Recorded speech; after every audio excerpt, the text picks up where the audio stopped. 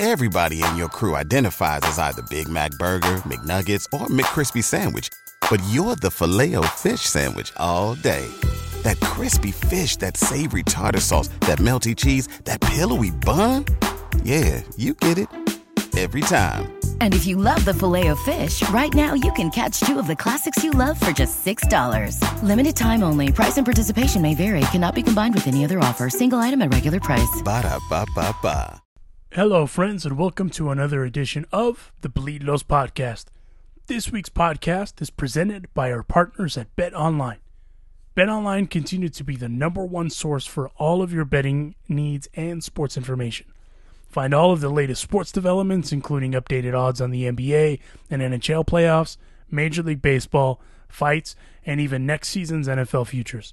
BetOnline is your continued source for all of your sports wagering needs, including live betting and all of your favorite Vegas casino and poker games.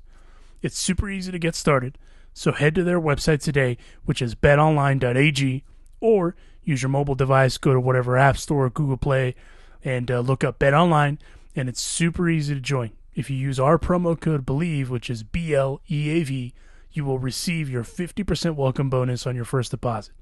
Again, our promo code is BELIEVE, which is BLEAV, and you will receive your 50% welcome bonus on your first deposit.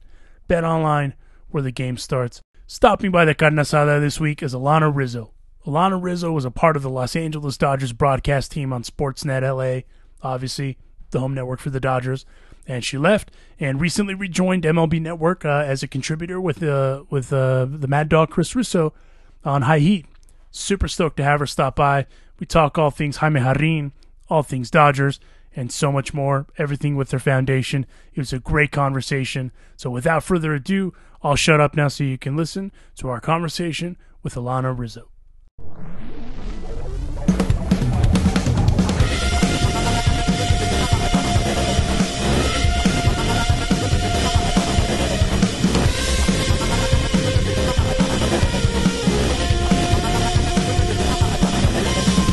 This is Todd Lights, public address announcer for your Los Angeles Dodgers. And now, it's time for the Bleed Los Podcast with your hosts Alonso and Juan. And Alicia del Valle. With the babyface gimmick in the sky, Roger.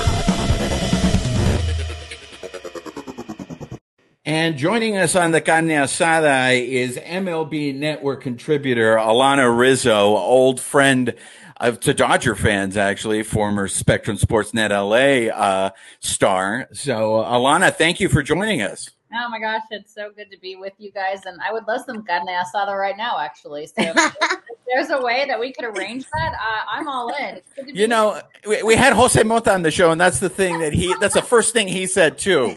So yeah. Apparently we got to find a way to feed everybody as they come on the show. But some carne asada before we get on and start talking. That would be amazing. Well, the reason why we call it carne asada is this is going to be very relaxed. We're just sitting around. We're going to talk baseball. We're going to talk all kinds of topics. This is very informal. So you're in good hands. Good. I like it. I like that. Well, first of all, we have to start with something because Babyface, that's what we call our producer, is completely perplexed by the concept of an NFT. And instead of me trying again to try to explain to him what it is, I'm going to let you do it because you have an NFT. Well, let me tell you something. I am certainly not the expert when it comes to any sort of cryptocurrency, any sort of NFT, which stands for non-fungible token. I am not the expert on it, but I'm working with a man by the name of James, and he presented it to me. And basically, there's this whole cryptocurrency now. We've heard, of course, about Bitcoin and those types of things. And the idea is to be able to have a collection of these non-fungible tokens, NFTs, to use as a collector's item. So we're going to do a series of different NFTs throughout our collection that all benefit Guidry's Guardian Foundation. And that's my foundation that I started in July of 2019 to help dogs get off the streets and out of high-kill shelters, primarily in Southern California, because that's where I was living, of course, when I started Guidry's Guardian Foundation. So James presented an opportunity to be able to create an NFT that would benefit 55% of the profits from the sale of this NFT will go to Guidry's Guardian Foundation. And we hope that it's successful enough and we get a community of people that are involved enough and excited enough about it to be able to release, 2 or 3 other NFTs in a series, a collection. So oftentimes, people that used to collect back in our day, I mean, I'm much older than you guys, I'm sure, but back, like people that would collect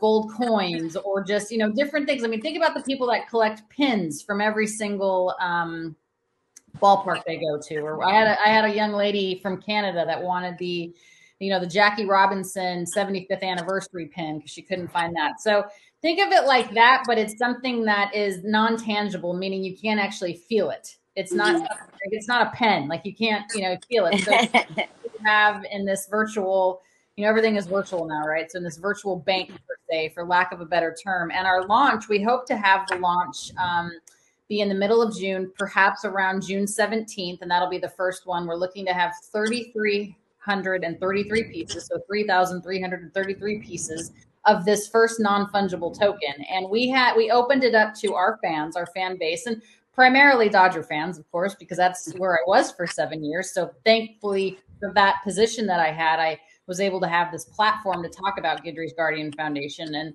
we're hoping that Dodger fans and, any fan, any baseball fan or anybody that's a fan of saving dogs participates in this first release of our first token. And then as it goes on, we hope to be able to release other tokens in the series and in this collection. And the biggest thing with all this NFT is being able to join our Discord. And what that is basically like a community virtual meeting place where we can all have a forum and talk about not only the NFTs, but also, dogs in need, not only in Los Angeles, but all over the country, because unfortunately it's a national epidemic of people just dumping their dogs. And there's more dogs that need homes than there's actually a supply for. And I know in LA right now, there's massive, massive issues with dogs being killed at the Riverside shelter.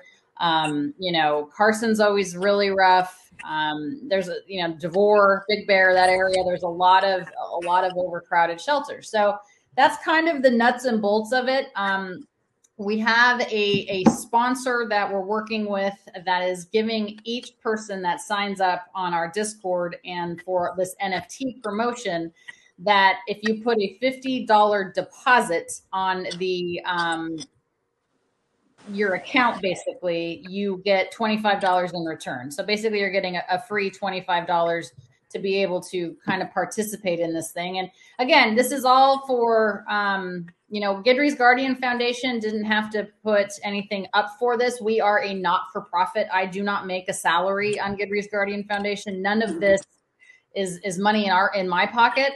James is the one that has launched this, came with the idea, is putting all the money up front to do this. He's the one that hired the artist that created that logo behind me, not Vince Scully, but that logo. There's one. Okay. This logo is Guidry, and that is the logo for the foundation. But Anna is our artist for this NFT, and she created what we call Furry Guidry. And we had our fans vote whether they wanted 1980s Guidry or Furry Guidry, and Furry Guidry won out. So that logo will be the first NFT that we're doing. So it's just, it's really out of my purview as well. I'm not very knowledgeable about it, but thank God I don't have to be because James is. So FTX.us is the one giving the $25 promo to anyone that has $50 in their account. So, and you just join Discord, and I can post on how to do that too. So that's a very long answer to your very short question, but this whole world of NFT and cryptocurrency is very new to me as well. But if it benefits animals, I'm in. That's great. I was going to mention the design. I know you said that this is the first in what will hopefully be a series. Does that mean that the 1980s Guidry may see the light of day in the series? Maybe one. I think what's going to happen is Anna, our artist, is tremendously talented, of course. And I think she's going to start adding some accessories to Furry Guidry. So you may see Furry Guidry with a baseball hat. You may see Furry Guidry with a not a baseball because that can hurt their teeth, but a rubber ball or something that's good for dogs. So he might be getting some sunglasses. I'm not exactly sure what direction we're going in, but each each coin in the series is going to have a little bit of a different flavor for Guidry as he moves throughout the process. And again, 55% of all of this goes to Guidry's Guardian Foundation. And what we hope that it becomes is a collector's item. Obviously, NFTs, cryptocurrency, it's like money, right? So it could, like gold, it rises in value, it can decrease in value. So we're hoping that, for these collectors that they keep them and eventually, it's worth something for the buyer. But of course, to help animals in need is our immediate goal. And is there still plans to do something All-Star Game week regarding this? Yes, we're not certain yet if it's going to be the Friday before the All-Star Game or the Sunday before the All-Star Game. So either July 15th or July 17th. We're still trying to figure out a location because James is trying to get a location where people can bring their dogs. So like an outdoor patio there in Los Angeles. But I am flying to Los Angeles for the event, as well as the All-Star Game, of course. But it just kind of worked out that it's a month after our launch. And just basically to meet people that are in this, in this NFT community, people that are Dodger fans, baseball fans, fans of rescue, that type of thing. So it's a very casual, we talked about carne asada being a very casual thing here. Well, this mixer is going to be casual, but it's a way for us to say thank you. It's a way to kind of put, names to faces and kind of just talk about the foundation and the whole NFT world. So hopefully we'll have more information on that soon. It'll either be the 15th or the 17th of July. Fantastic. Joining us on the Carne Asada, Alanna Rizzo, MLB Network contributor, and of course, friend of the Dodgers. I think a lot of people still will always associate you with the Dodgers, Alanna. Alicia, go ahead. Hi. First of all, it's wonderful what you're doing, Alanna. You've always been so good to Dodger fans, your Dodger family, and to dogs. And this NFT thing, how brilliant is that? I'm still learning about NFTs and the whole Discord and all that. So speaking with you, I now know more. So thank you. I'm learning. We're all kind of learning together. It's new to me too, for sure. Yeah. And so, okay, A, what a great concept. And B, I can't wait. I know I'm definitely going to try to get in on one of these. And I love that you mentioned collecting items and stuff like that. I also love, I know you worked, or rather, George Lopez is one of your supporters. He has donated to Guidry's, right? And he himself has some NFTs.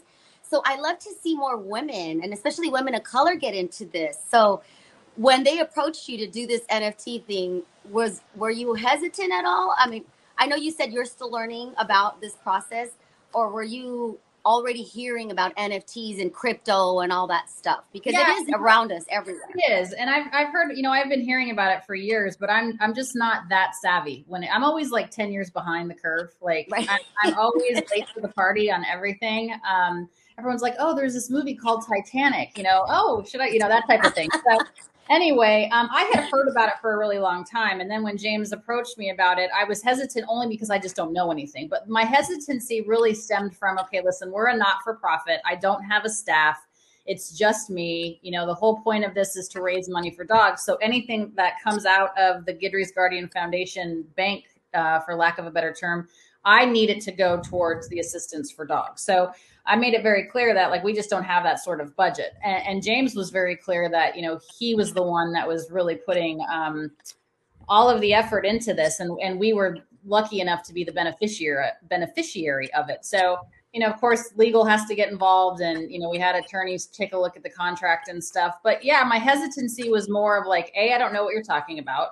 And B, needed to make sure that, Guidry's wasn't liable for anything financially because we're not a huge foundation. It like I said, it's just me trying to fundraise. And this is just for me, an outside of the box way of thinking about fundraising. There's so many ways. And, every rescue, every foundation, every corporation is competing for the same dollar. And of course, with what is going on in the world today, you're limited in terms of disposable income and disposable funds, and things are strange in our world and in our economy. So you kind of have to think non-traditional ways and outside the box ways of being able to raise funds, because regardless of whether you're raising funds or not, the need is always there, and rescue never stops regardless of what's going on in the world. And, these animals will always need us. I would be remiss if I didn't on air here on this podcast thank Baseballism. Baseballism, this is a Baseballism shirt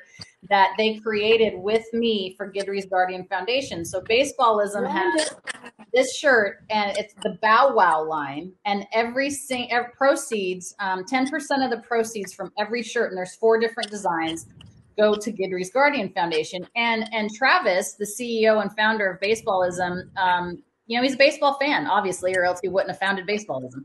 But he came to me and said, hey, we would like to do something and give back to the community. So there's just a lot of different ways as the foundation that becomes more established that we hope to be able to think of different avenues of fundraising. I love it. I love it. Again, thank you for doing that. I try to help out as much as I can. And I got to say that this is the first time that I've heard of NFTs for fundraising. So bravo, lady, bravo. And since we're talking, or you just mentioned your get together to thank the fans, will there be wine there? And will there be Scott and Cellar wine there? Well, I'm not sure about that, only because if it's a public location, because again, we're trying to get everything donated because we are a foundation. So if it's a public location, we're gonna imbibe and participate in the food and drink at the location. If it's a private center, if that's what if we decide to go that route, then there will be Scout and Cellar wine, because I am also a Scout and Cellar rep, as are you, a Scout and Cellar consultant. So the details are still remaining to be worked out, but we're looking forward to. I always love. Every time I land in LA, I feel like I'm home. So the fact that I get to go there for the All-Star game this year, and the fact that, I'm going for this, I'm so looking forward to being back in Los Angeles. I'm grateful that we finally get to host the All-Star game, because obviously in 2020 we couldn't. So more details to come on that, but I cannot wait. I can tell you there will be a lot of Scout and Cellar drink on Saturday, because I'm doing a tasting in LA for Scout. Oh, at least on Saturday, I know that will. How fun. So you just added another party to All-Star Week. I know we are very excited. Myself, Babyface, the podcast. We hope to be there, around there as well. So we'll see you. And I'm going to try to get one of those T-shirts too. Very cool. Yeah, you can go to baseballism.com and check it out. It's the Bow Wow line. And I am very proud to say that we're getting 2 new breeds. I think two breeds that are often misrepresented, misunderstood, and 2 breeds that are in shelters more than any others. So those are coming out. Baseballism has been very gracious to want to continue this charitable line of Bow Wow line, and they've been tremendous. And I'm also working with a company called The Mutt Dog, not on apparel, but a partnership where we can find other ways to be able to promote fostering and adopting all across the country in terms of rescue too. So the Mutt Dog is a for-profit company, but they have a philanthropic branch. So we're getting ready to Guidry's Guardian Foundation and the Mutt Dog are going to be doing some more stuff together as well. Awesome. Since we're talking about the All-Star game, I'm in Mexico right now. This is Mazatlan. I'm a little jealous, by the way. It's not nearly that nice. It's a disclaimer that I was trying to show off the ocean, but I'm backlit, and it's anywho. I did not hear if the Dodgers have announced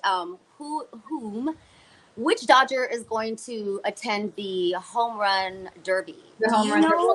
Yeah, that hasn't been announced yet. None of the teams have announced that yet. I'm not even certain the guys have been asked yet. So it's still a little too early in the season. Who do you think?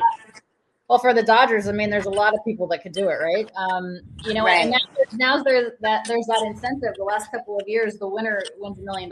So if anybody wants to ask me, I'd be happy to do it. Throw a couple of meatballs right down the middle of the plate, I might have a shot of hitting one out. Although with the dead balls this year, I'm not sure if I could even make it to stop. But I don't know yet. I mean, there's a lot of guys obviously in the league that can do it.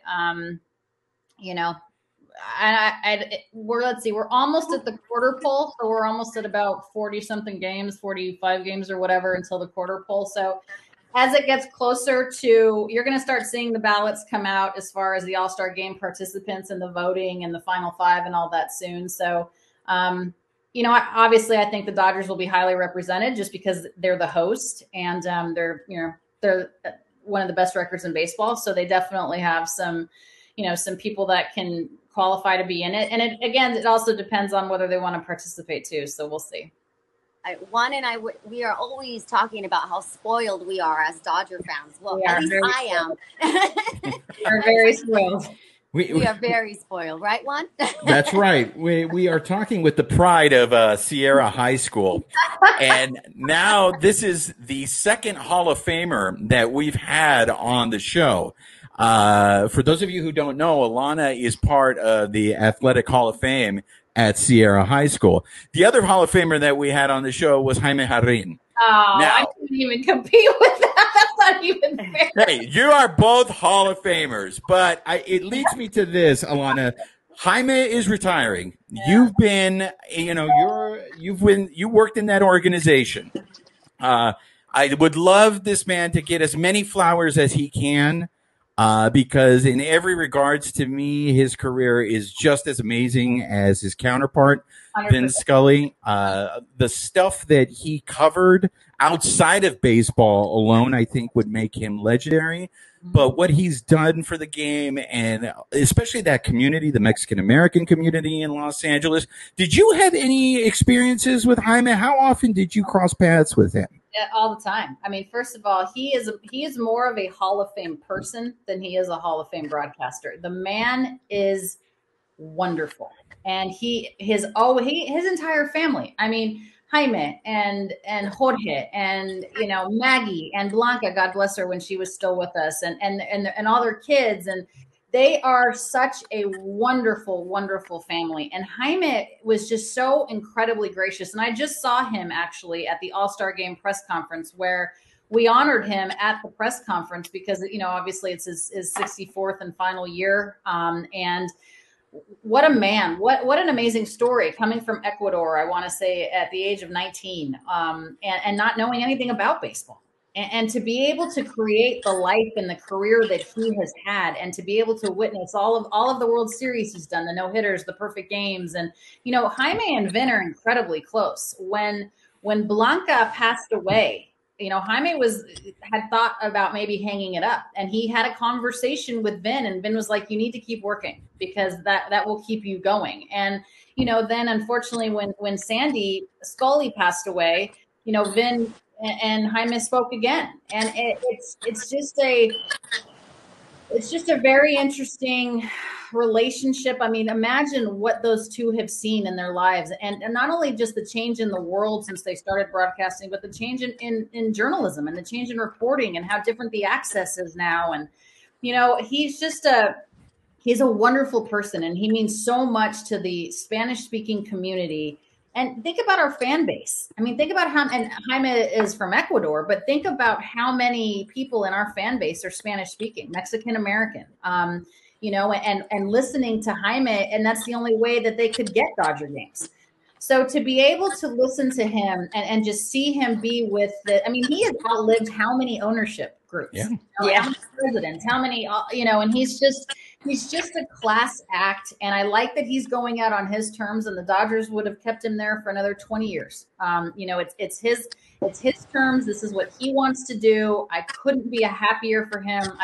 I'll never forget, every time we went to Philadelphia, the Dodgers went to Philadelphia to play the Phillies. He would always take us to his favorite Mexican restaurant there in Philly. And, the man is a legend everywhere he goes. And he has taught so many people and provided so much guidance and tutelage to so many broadcasters, Spanish speaking and English speaking. There's a lot of Spanish speaking broadcasters that didn't think they'd even have a job if it wasn't for Jaime. So it's, the lives that he's touched and the difference that he's made, it's unquantifiable. He's an amazing human being. And he and Vin are as equally wonderful as you think they are. Whatever you think of Vin and Jaime, that's who they are. Well, it's interesting that you say that because you spent 7 years covering the team, and I don't think there's a better poster child for professionalism than you. You do make that job look much easier than what it really is. Yeah. And you can watch other people and you'll see that you're very polished, and that's a tribute to your work ethic. But we had John Suhu on the show, the fabulous John Suhu, and we asked John, we always hear, we hear it, we see it all the time. Everybody kills Dave Roberts. It's always Dave Roberts' fault. But John Suhu told us that when he goes out and if someone starts complaining to him, because he's very close with Dave Roberts, he tells him, I don't want to hear this. Go tell it to someone else. You are objective. Do you run across that sometimes when you're hanging outside circles and you hear people bad mouthing not only players, but these people that you work with every day? Do you have that similar John Suhu attitude? Yeah, first of all, John Suhu is the best in the business, period. He's so imagine the things that he's seen behind that. Yeah. And he is the digital and visual storyteller of the team that we all love so much. So thank goodness for him, and thank goodness for him always being in the right place at the right time.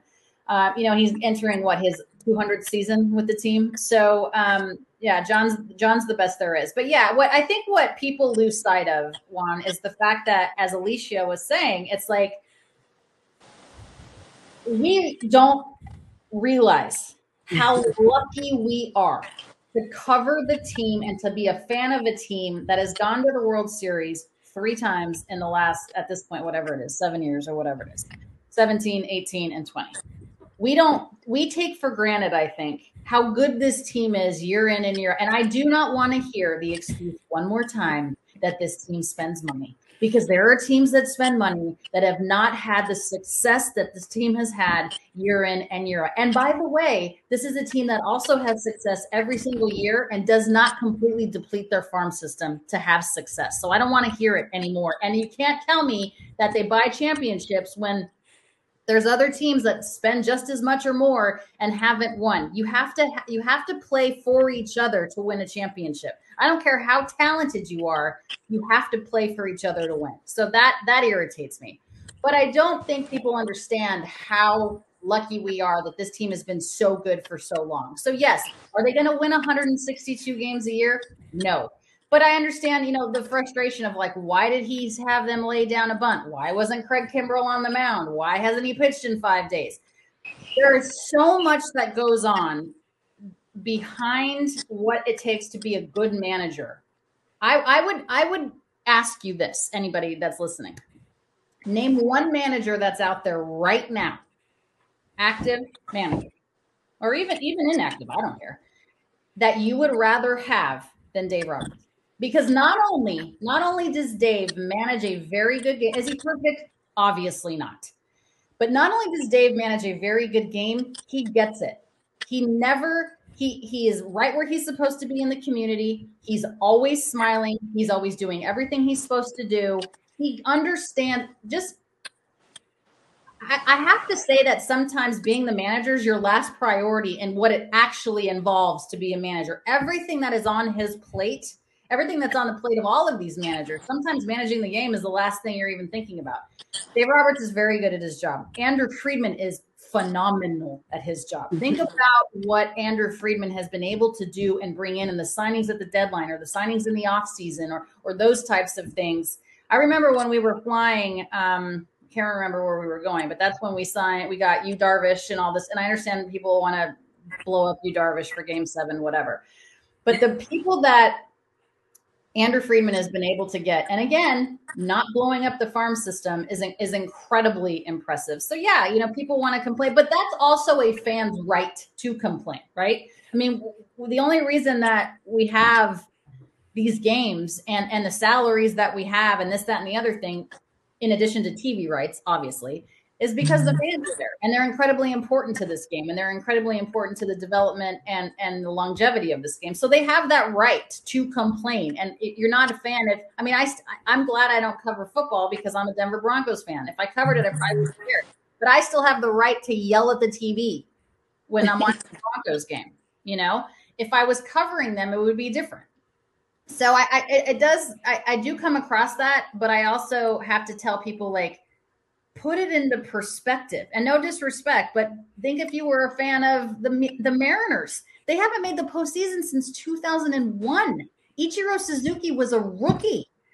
They have the longest drought in the 4 major North American sports in the postseason. Imagine if you were one of their fans. Imagine if you were the Cubs before 2016, the Red Sox before 2004. So just keep that in mind when you want to blow up Dave Roberts or somebody misses the cutoff man. Listen, and I get the whole thing. They make $1 gazillion, blah, blah, blah, but they're not robots. Like, they are people, Right. So again, I'm very long-winded. It's a very long answer to a very short question, but yes. It's okay. I'm sure Alicia has a follow-up for you. Go ahead, Alicia. Yep. How did you know, Juan? Let's see. So I love that answer. You're absolutely right. I can get upset, but I never boo our own players, especially at our ballpark. And I am finding that these later years, there are a lot more fans booing, and I don't like it. And I know that response to me when I make that comment is, well, it's our right. We bought the ticket or whatnot. But we asked John Suhu the same thing. It's not effective. It doesn't help the team win, and especially at home. And so I just wanted to know what your thoughts on booing your own favorite team, your team, the players at our ballpark. Yeah, I don't like it. I mean, but I don't like it. I think it's disrespectful. I think it's rude. What I don't understand is, like, for example, Kenley Jansen is the one for me, the most recently, that people were constantly booing Kenley. Okay. He leads the franchise in saves. Like, Right. it's people have to realize that you have to constantly evolve as a player, particularly as a pitcher.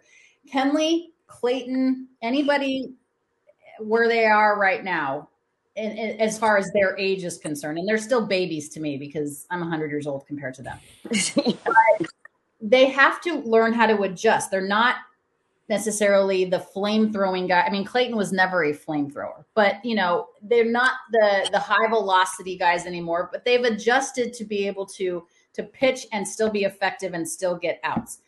Kenley has done nothing but everything that we've asked him to do. Same with Clayton. Yes. And to boo Kenley, to me, is just ridiculous. Or to boo a guy that has been traded, not his fault. To boo when he, as a free agent, went to Atlanta. It was a better fit. It was a better fit for the Dodgers and for Kenley. So, yeah, I mean, again, it is a fan's right to do what they want. I don't understand it, but what I understand less than booing your own team at your home park is the stupid wave in baseball. Can we talk about that for a hot second?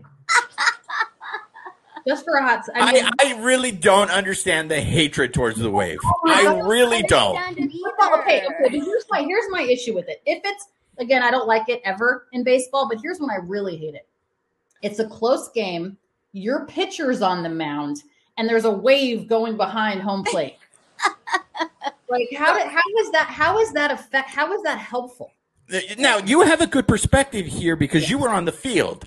How noticeable is that to the pitcher when they're seeing that go around the stadium? Well, especially, okay, I find it incredibly distracting. If I'm on the mound 60 feet, 6 inches, and there's all this going on behind me, I mean, yes, they're professional athletes. They're supposed to block it out. I don't know. Again, I'm old. I'm more of a baseball purist. It annoys me. To me, it's fine in football. Baseball, I don't know. I don't like it. And everyone says, like, I'm old lady yelling at clouds, get off my lawn. But I just don't like it. And it's not just Dodger fans. Like, it's every, don't tell me, like, oh, Cardinals fans are better. No, they're not. They do it there too. So I don't want to hear it. Every fan base does it in baseball, and it drives me bananas. I don't know. Maybe it's like a stupid, like, cross to die on, like, but it's like, please stop doing the wave. Please stop doing the wave. I get it. I hear what you're saying, and I get it. I don't like it when they're doing the wave when the Dodgers are losing. Or unless it's kind of a rally. They're kind of like disinterested at that point. And I hear the argument a lot that's like, well, I brought my kids to the game. My kids should be able to. That's okay. I get it. Like, my problem is I can see both sides, but, like, some reason it just drives me bananas. I don't hate it. Don't do it when we're losing, and don't do it when it's a close game, especially if our pitcher's on the mound. Please. I like that. Let's make that happen. Let's get some rules up on the wall. Yeah, because that's all we need in life is more rules. If it's a blowout, or we're in like the 22nd inning and there's 7 people in the stands, knock yourself out. Right. Well, speaking of people in the stands, we were just having this discussion. Juan and I and Alonso, we were asking, do the Dodgers need to be in stadiums with a lot of fans? This came about because the Saturday win when they blew out the Pirates, and then the very next day they lost. And the question became, why? Dodgers shouldn't be losing to teams like the Pirates, right? And especially when the West is so good, the National League West is so good. The Dodgers need to win the games they should win. Okay. So I don't know. My thought was, well, maybe they need to be home. Maybe they are used to, we're talking about the Dodgers, having so many fans and so much energy at all times. I mean, that's one of the first things Freddie Freeman mentioned when becoming a Los Angeles Dodger is how great the fans were, how loud they were, how surprised he was at the energy in the ballpark. So do you think the Dodgers just don't get up all the time for teams that are not great? Or no, I don't think any team gets up 162 games. I think, no disrespect to the Pirates, and maybe it was a trap series. Maybe things just didn't go their way. I mean, I think it's the long game, right? This is not a 17-game season like the NFL. It's the long game. You have to, as long as you, for the most part, win every single series, which I realize they did not against the Pirates. But if you win every series, you're going to be fine. And yes, the NL West is incredibly competitive. I like the fact that there's actually, 3 teams that are really in it. And, up until 2 days ago, I haven't seen what the Rockies and Diamondbacks have done recently, but up until 2 days ago, every single team in the NL West was above 500. That's good for baseball. Competitive balance is good for baseball. I love that the Angels are playing well this year. I want somebody to compete with the Astros in the AL West. I wish the Mariners were playing better. I thought the Mariners had a shot this year, and they still do. Listen, we're not even to June yet. But, the Dodgers just didn't play well.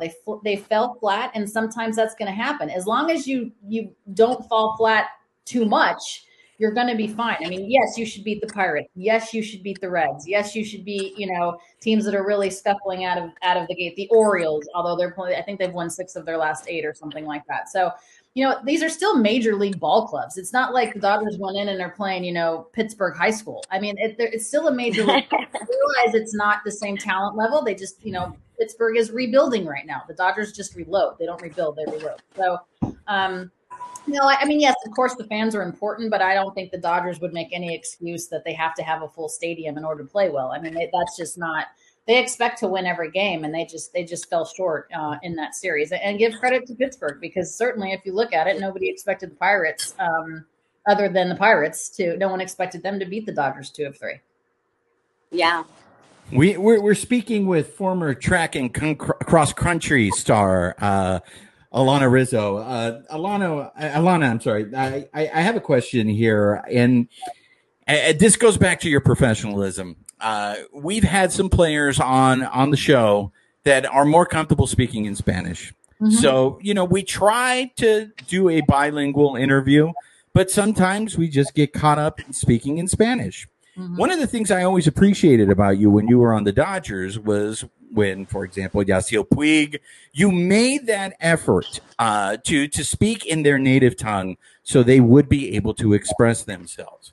My first comment is I appreciate you making yourself so vulnerable in trying that. I think that's something that's not talked about a lot. And then my question to you was, is that something that you knew going in, that's what you were going to do? Is that a conversation that you had with Spectrum SportsNet? Because there was a time over the playoffs when Pedro Martinez was having a conversation with El Tío on TBS in a postgame, and they spoke in Spanish for what felt like a good half hour. And I'm sure the producers and everyone behind the camera was like, what's going on? Because they had no subtitles. Right. There was probably a large part of the audience who didn't understand what they were saying. Sure. But you could tell Theo was very comfortable and he was talking. So for you, going with that approach, was that something you had pre-planned? Well, I can tell you, first of all, thank you for that. It is the hardest thing I have to do in my job, and it's the one thing that gives me the most anxiety. And the reason it gives me so much anxiety is because I'm not a fluent native Spanish speaker. My mom is. My mom was born in Havana, Cuba. So her first language is Spanish, and she didn't come to the United States until she was 22. But I grew up in the United States, and I can speak Spanish well, but not 100% fluently. And I think my biggest fear when I do the translation is that I'm going to offend a native Spanish speaker.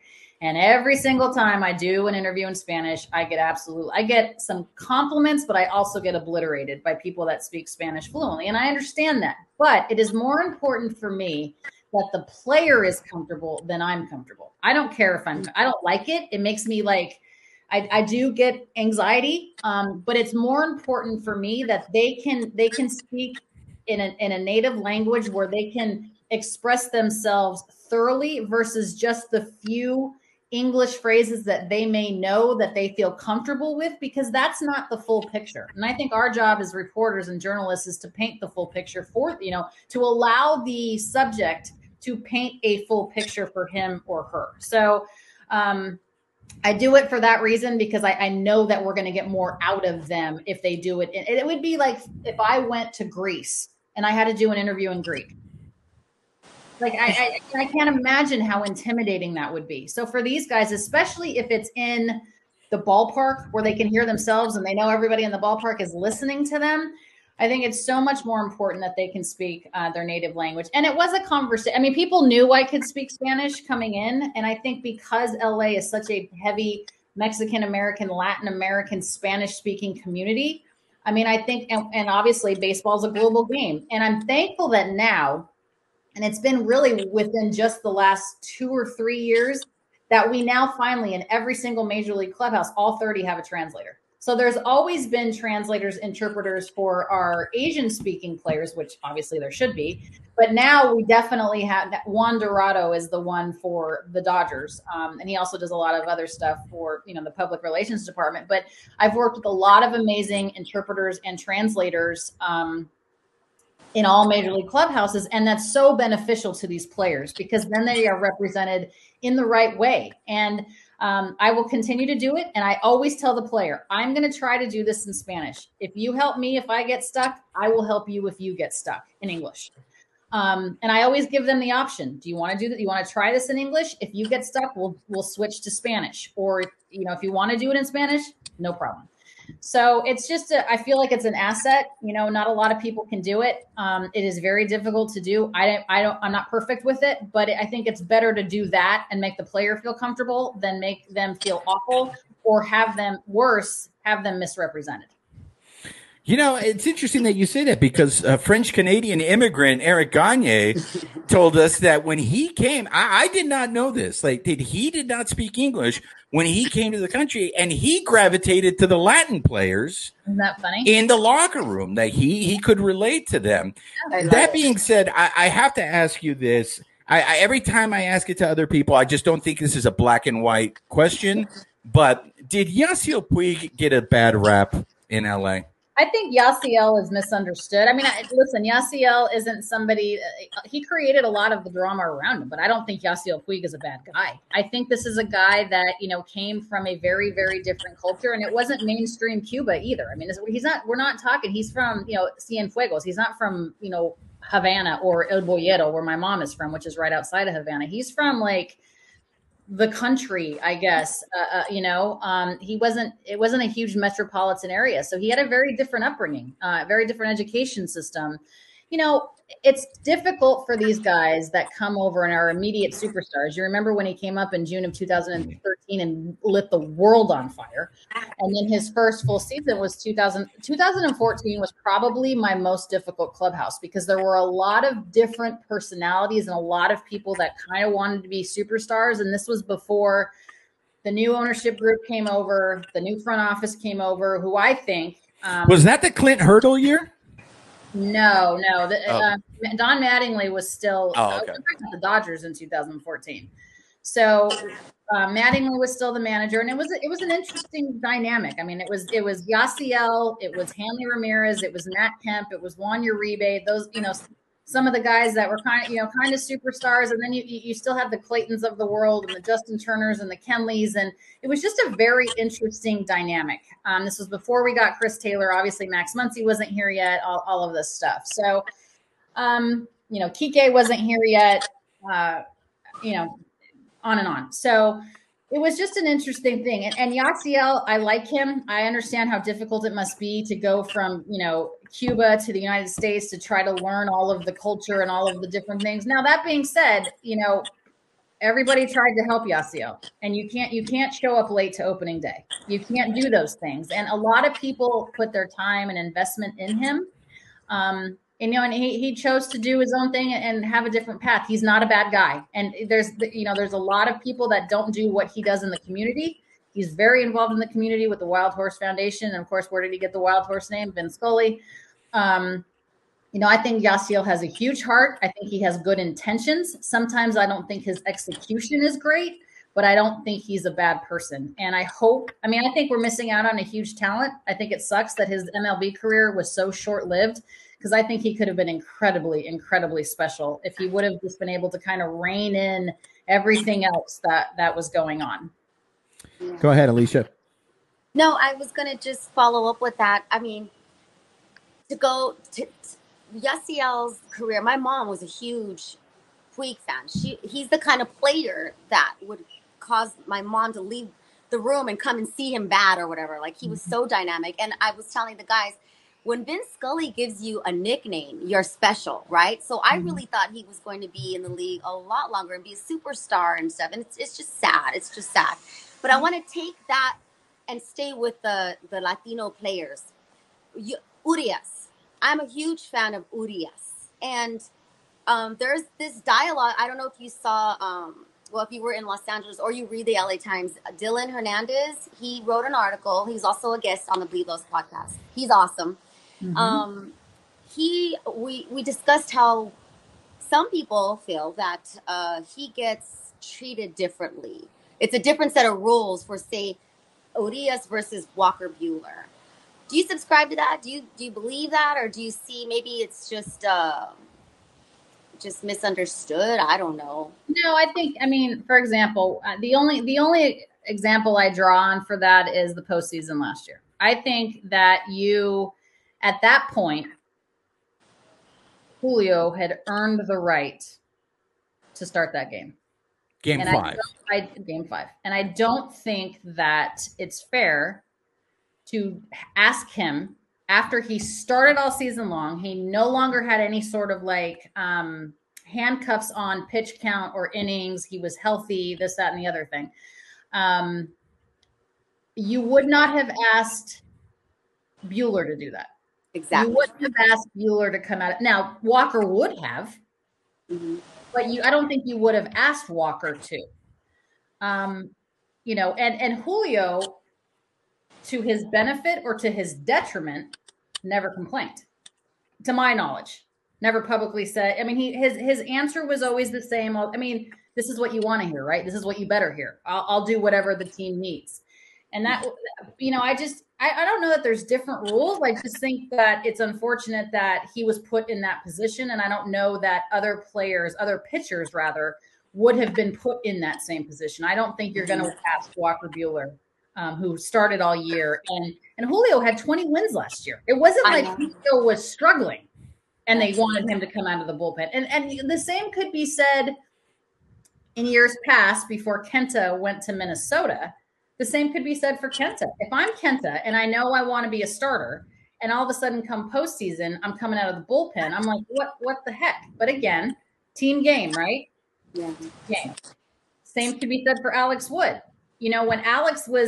Before Alex went to Cincinnati and then came back to the Dodgers, the whole thing of him coming out of the bullpen, Alex had said 1,000 times he wanted to be a starter. He went to Cincinnati. He had terrible back issues, had a terrible year, came back to LA, had a very good year, and then now is obviously with the Giants and doing well there. So, you do what is right. Dave Roberts has always said it's not about the parts, it's about the sum.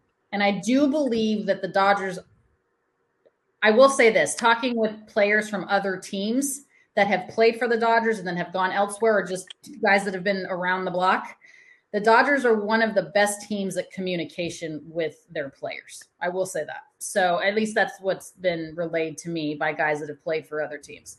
So I'm not willing to say different rules for different guys, but I do think it's interesting that Julio was asked to do that when perhaps, other pitchers wouldn't have been asked that. I'm going to follow up with Dylan's explanation or reason why is cultural, that being Mexican, which by the way, I'm in Mazatlan and there are so many Dodger caps here. I love it. Every time I see a kid or an older man or there's a bunch, I'm like, anyway, this is Urias country.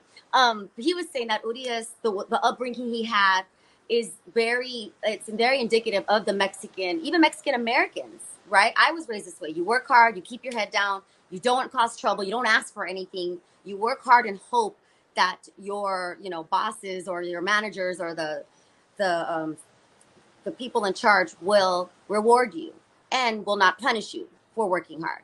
So Dylan's explanation, I felt that like, okay, yeah, he's not going to complain. He's not going to say no. Right. Yeah, a part of being a manager is managing personalities, right? I think one of the things about being a manager is that you have to be a psychologist as well. You're not just managing a lineup. You're not just managing before we had the universal DH. You're not just managing a double switch. You have to know how to manage and massage your personalities. And I can also say that perhaps you look at it a different way, that Julio was rewarded. He did record the final out of the World Series to give the Dodgers the first World Series. I know. So there's that too. And yes, maybe he's a guy that you like, think about like in your own family. Like let's say you have 3 sisters, right? One sister is a pain in the ass. One sister never says anything. One sister's kind of in the middle, whatever. She's Switzerland, neither here nor there.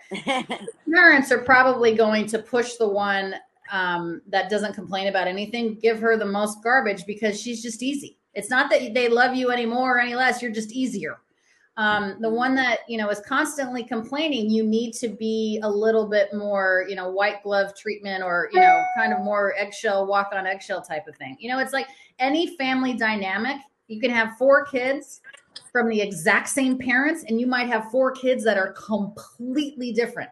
Imagine managing a team of 26 kids and you're trying to figure out how to get the most out of all 26 of those guys. These players are not cookie cutter. We all come from different places, and so do they. So the way that you motivate Clayton Kershaw might be completely different than the way that you motivate Chris Taylor.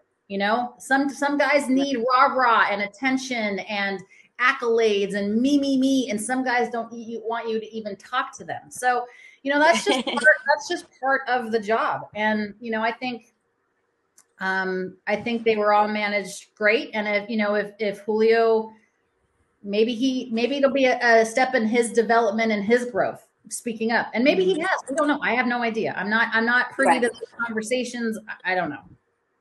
Yeah. No, I hear you.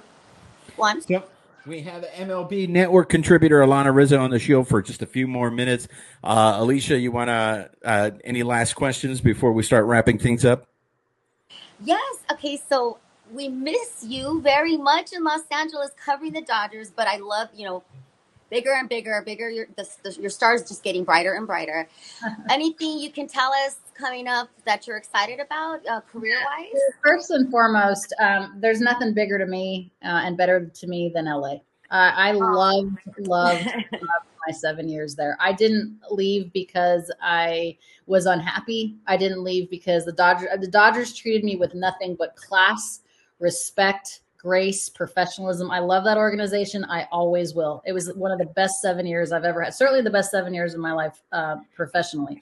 Alanna, I hate to interrupt, but were you hesitant to come to LA at first? I was. I only knew Los Angeles. Thanks for bringing that up, Juan. Thanks a lot. I didn't know that this was true because you speak so glowingly about LA, I don't understand why anyone wouldn't like LA. Well, because if you come only as a visitor, it's a pain in the butt because you don't know what you're doing. You don't know where you're going. You don't know, LA has this reputation that everybody is fake and false and plastic. And it's so wrong. I mean, yes, there is that element, but I can tell you there's that element all across the country. And I've lived internationally. I lived in every single time zone in the US. So I can tell you that is, if that's what you want, you will find that.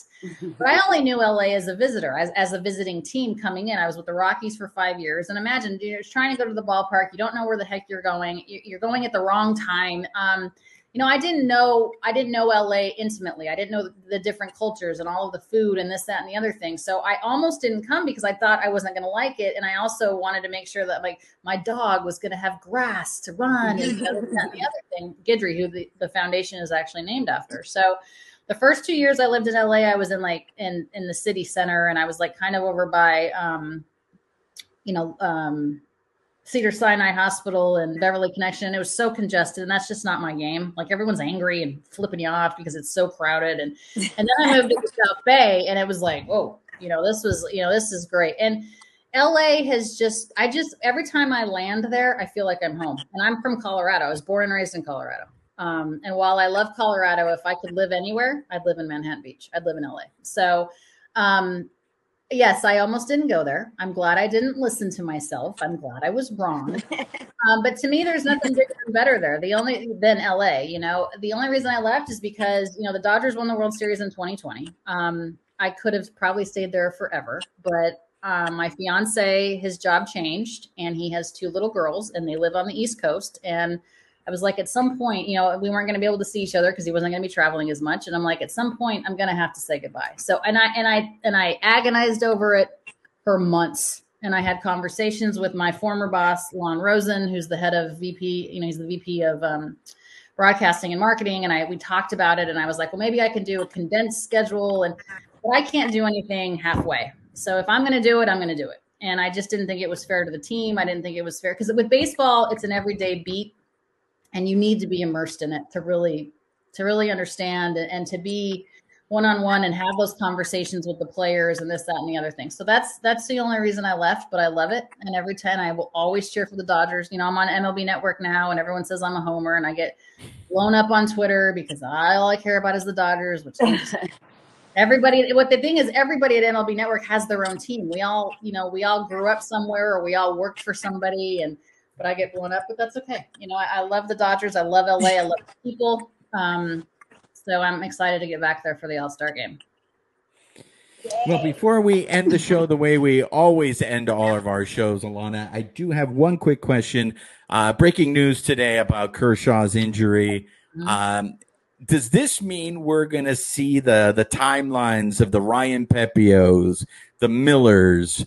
Is this going to speed it up, or how are the Dodgers going to manage this very thinning starting rotation right now? Yeah, this is the first year, Juan, that I've really been worried about coming into the season, not just because Kershaw's on the IL now. It's the first year I've really worried about the pitching depth for the Dodgers. I mean, that's the one thing that we had too many. You can never have too many arms, but it's the one thing that we had, enough to get by and work through the schedule with off days and this, that, and the other thing. And Andrew Friedman's one of the best about optioning guys up and down like that, that elevator between AAA and the big leagues. They know exactly how to work those options and be able to send guys up and down and the 10-day IL and all that stuff. So, you might see some guys that probably are getting to the big leagues a little sooner than they should. I had that conversation today on MLB Network. I think a lot of guys are being rushed up here. I don't think, the Dodgers don't necessarily have to do that, but there's a lot of guys being rushed that have had success in the minor leagues.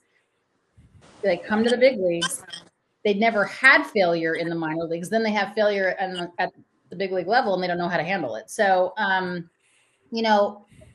David Price hasn't really pitched a ton for us. I mean, that's an issue, the amount of innings that he's pitched since he's come over. And of course he opted out because of COVID. I understand that too. But, and with the shortened spring training, guys aren't going as deep yet into ball games. So, you might see some new faces. I mean, I know that they got Clevenger up from AAA because Kersh went on the IL. I hope this SI joint inflammation isn't huge. You always worry, when it comes to Kersh, but, they seem to always figure it out. This is a team that always figures it out. Well, now we're going to end the show the way we always end the show, but a real speed round. McMansions, are they still in your fight club? You know what's in my fight club is the fact I can't buy one because I don't have any money. How does everybody in Manhattan Beach have a flipping $6 million house? What do you do for a living? How do I get there? Yeah. You know what's irritating is when they're banging their hammers and blasting their music at 8 a.m. when I get to bed at 1 because I've covered a baseball game. So, yes, that's annoying. Do I want one? Of course. Can I have one? No. So until I can have one, which is never, they're annoying. Well, it's great. It's good to see that your move to MLB Network has mellowed you out and that you don't have strong opinions on anything like The Wave or McMansions. Yep, no, I'll be out.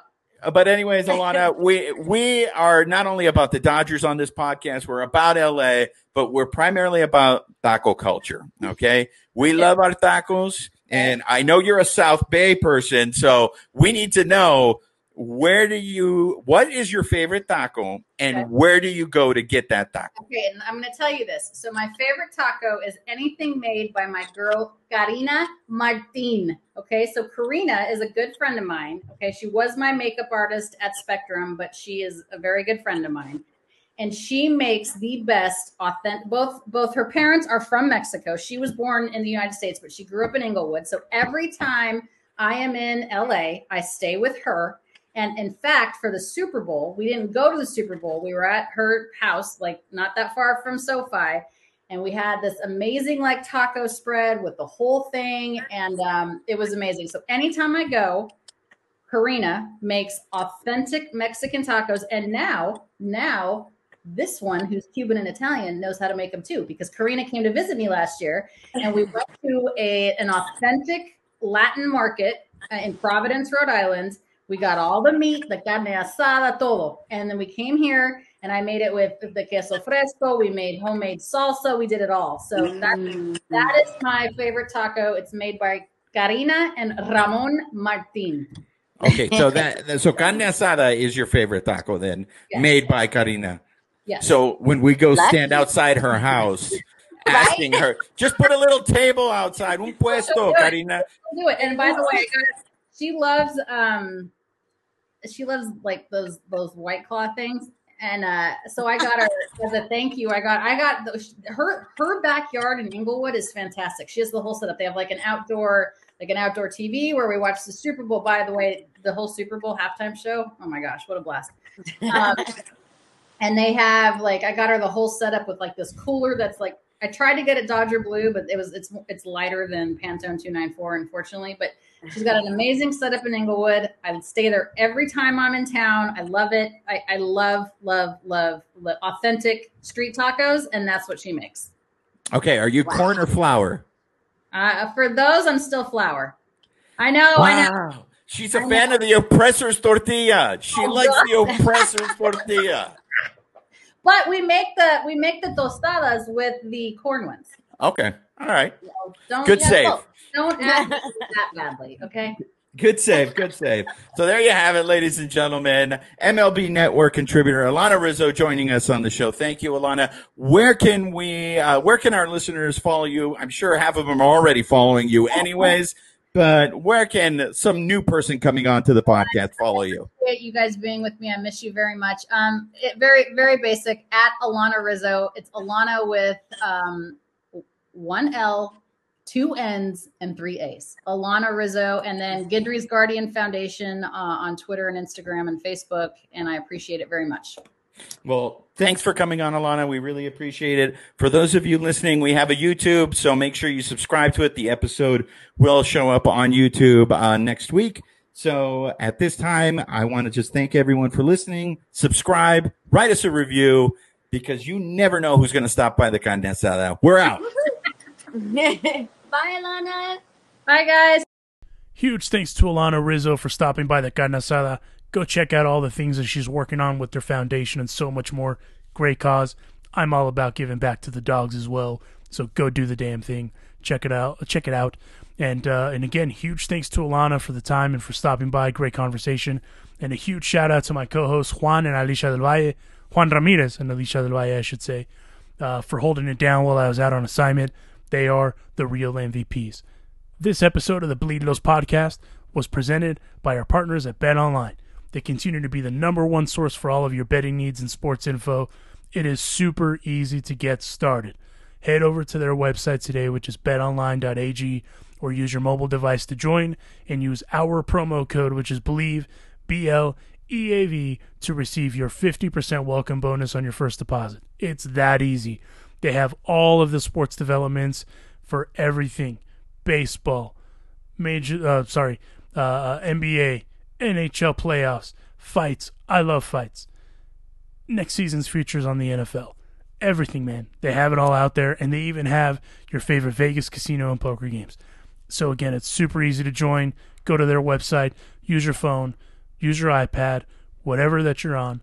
Use our promo code, which is BLEAV, BLEAV, and you will receive your 50% welcome bonus on your first deposit. Bet online, where the game starts. So on that note, we will wrap this up. Huge thanks to all of you for joining us. If you haven't subscribed, haven't followed any of us on the socials, please do. We'd love to interact with you. Always love to read the comments and check out the feedback. So please follow us, rate, subscribe, review, all that good stuff. And we'd love to chop it up with you. But the upside to also doing those things is you never know when we may surprise you by reaching out to you and seeing if you want to go play a round of golf. Maybe go get some tacos. We have a lot of cool All-Star Game stuff that's incoming. So do all those things, and you never know who might hit you up. But on that note, huge thanks to everyone. We'll catch you down the road, and go Dodgers. Thank you for listening to Believe. You can show support to your host by subscribing to the show and giving us a 5-star rating on your preferred platform. Check us out at Believe.com and search for BLEAV on YouTube.